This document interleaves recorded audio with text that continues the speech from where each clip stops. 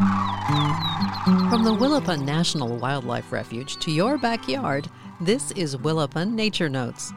From the notebook of botanist Kathleen Sayce, Elderberry. A common wetland to upland shrub, red elderberry has a spectacular bloom of white flowers and showy starbursts, usually flowering in mid to late spring, followed by red to orange berries in late summer. Most coastal plants have red berries, but around Cape D and in a few other places, there are some plants with golden berries. Red elderberry fruits are not tasty to humans.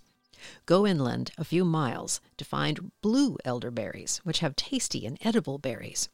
Other elderberry species in North America also have edible fruits like American or black elderberry. Elderberry fruit is the only part of this plant that is edible, so it is safe for cultivation for fruit juices and products made from that juice. Simply remove the seeds first. Elderberries are in the genus Sambucus. Their seeds, foliage, and stems are toxic to mammals, including humans, livestock, and wildlife. The toxins include alkaloids and cyanogenic glycosides. The latter are so potent that an animal can be fine in the morning and dead by afternoon after eating fresh elderberry foliage. Elderberry stems are hollow. Children have become ill when using the stems for blowpipes by touching their lips to cut stems.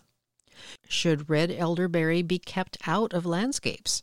No, but it does mean that along with ivy, cow parsnip, nettles, and a few other plants, stems and foliage should be handled with care, and preferably with gloves, and no licking.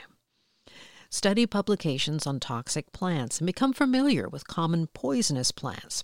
Cooperative extension and range management agencies have taken time to compile reports on the most common toxic plants in every part of the country.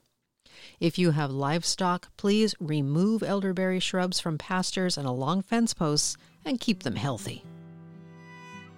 Willapa Nature Notes is a production of the Friends of the Willapa National Wildlife Refuge, and until next time, enjoy the outdoors. It's in our nature.